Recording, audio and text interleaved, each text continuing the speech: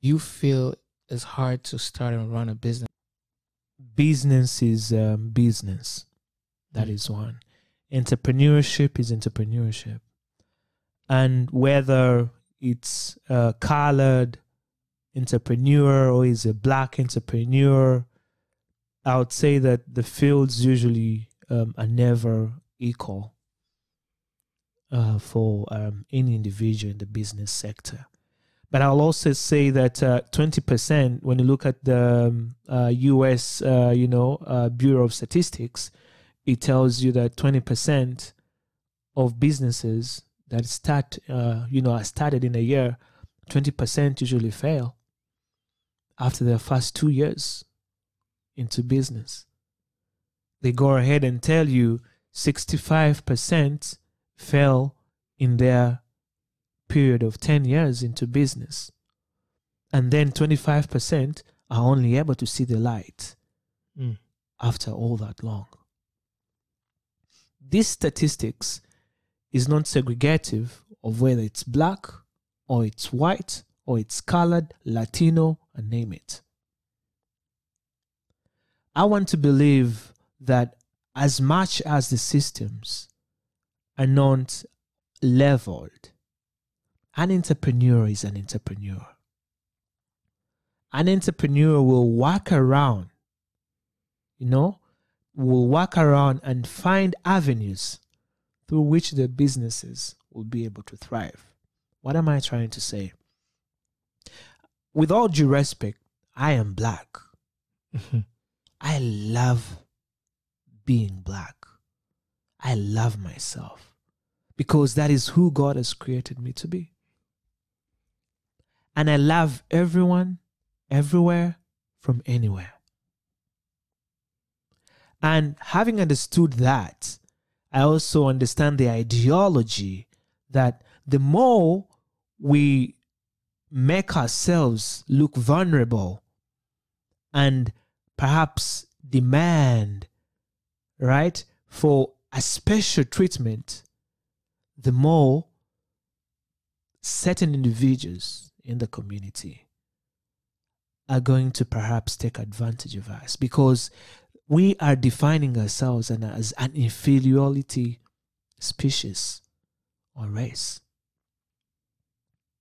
I believe that it is true that systems need to be put in place. It's also very true that governments have to remove the racial discrepancies and racial systematic, exclusion that may be there. I name it. But I want to believe that any black entrepreneur is capable, no matter what the system looks like, even with the systematic exclusions that are in place, even with the unleveled ground.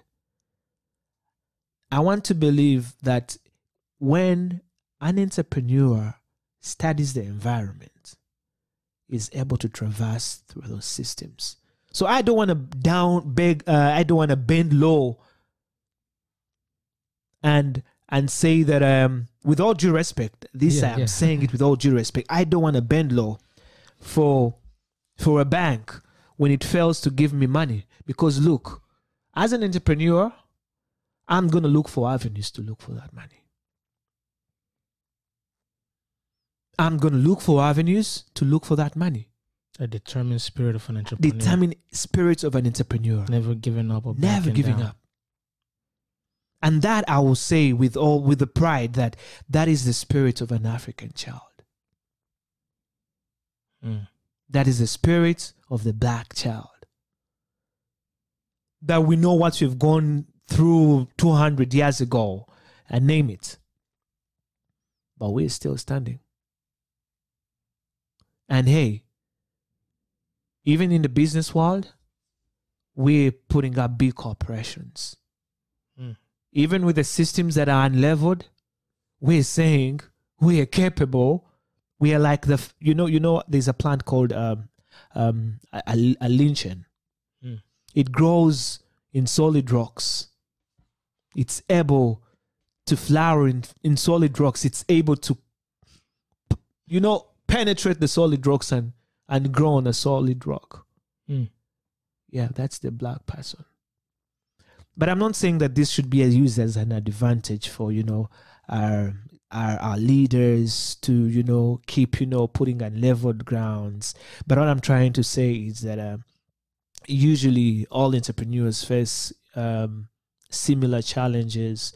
And if your racial, persona comes in, and also you're limited or you're faced with challenges in that regard, as an entrepreneur, let's come to the table, let's reason together. That's what Christ Jesus said. Look for people with similar minds, with similar thrills, attractions. If the bank has denied you the money, look into partnerships. So, but as we equally advocate, for those avenues to be made better, but that should not be. That shouldn't limit us not to go further. Interesting.